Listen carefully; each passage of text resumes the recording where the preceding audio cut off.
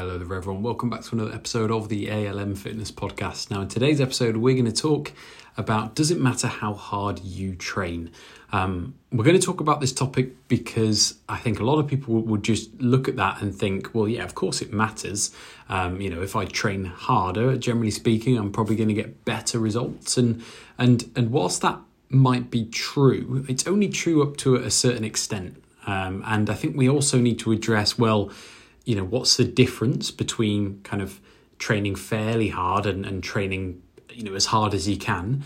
What does that actually look like in a session? And what would be the difference in your results as well? Or would your results be noticeable if you were, giving it, let's say 100% as opposed to 95% in the gym? So we're going to talk about all of that today.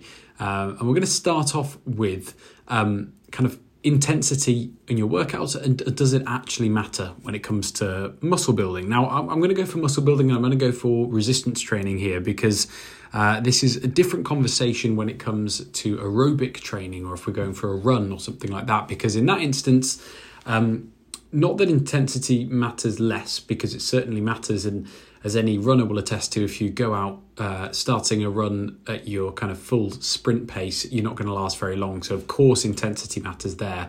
But I think we can all reasonably kind of pace ourselves reasonably well if we were to go for a run, even if we don't have much experience running. For example, if someone said, go for a light jog versus go for a sprint, you'd probably be able to tell the difference.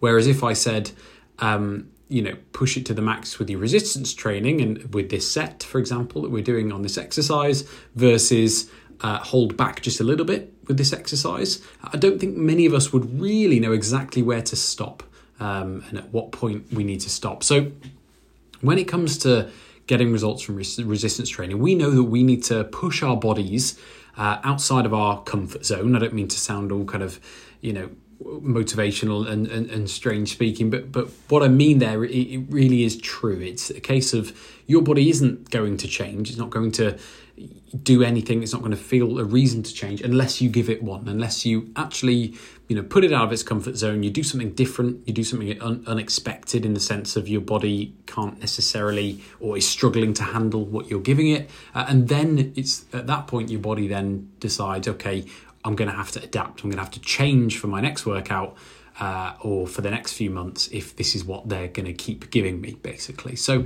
it does matter. We need to make sure we're doing enough to make sure that our body wants to change.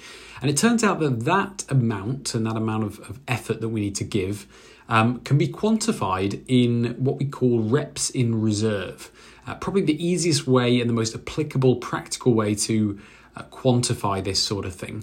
And essentially all it means is how many repetitions do you have in your kind of reserve tank, if you like, before you would have to stop because you couldn't physically do any more. So for example, if we use a bicep curl as an example, if I were to say, okay, go to the point in which you can't do any more bicep curls. So you're going to keep going, you're going to keep repping it out, however many reps you get, but I want you to go to the point in which you cannot physically do any more. Now, in that instance, we might say, well, okay, if that's your point, so let's say you got 20 reps, right? So that's your point at which you can't do anymore. So the next set that I ask you to do, maybe the week after, I might say, okay, so we know that your failure point, the point at which you can't do anymore, is at 20 reps. So I'm going to ask you to do the same weight, same exercise, but this time I want you to go until you've got 2 reps in reserve. So what you would do, and you've probably worked out by now, because reps in reserve is how many reps you have left until you can't do any more. So 2 reps in reserve would mean in that instance, you did 18 repetitions. Okay, so that's all reps in reserve means. And you can almost ignore the example that I gave there if you understand simply reps in reserve is how many reps you have left until you can't do any more.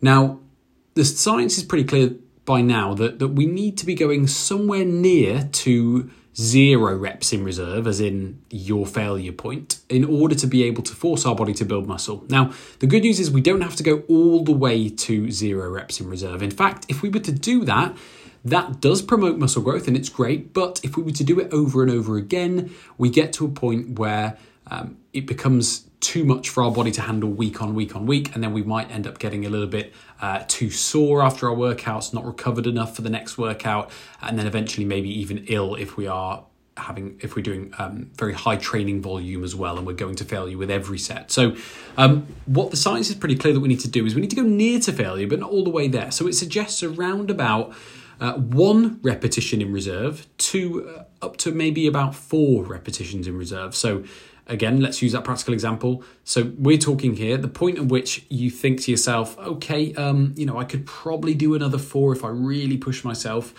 That anywhere from there to kind of, I've got 1 more in the tank, if that's pretty much going to be your range that you want to be working in with most of your sets. So by the end of each set, you want to be somewhere in the ballpark of those 2 figures and feeling like it was quite a strenuous set, because it won't be easy by any means if we're going within that range. So in kind of answer to the question of the podcast and the title of the podcast, does it matter how hard you train? Yes, it absolutely does. But it doesn't mean that if you train harder, you're going to get better results. Training hard is very important, but up to a certain point. And if you train too hard, you can end up really doing yourself more harm than good.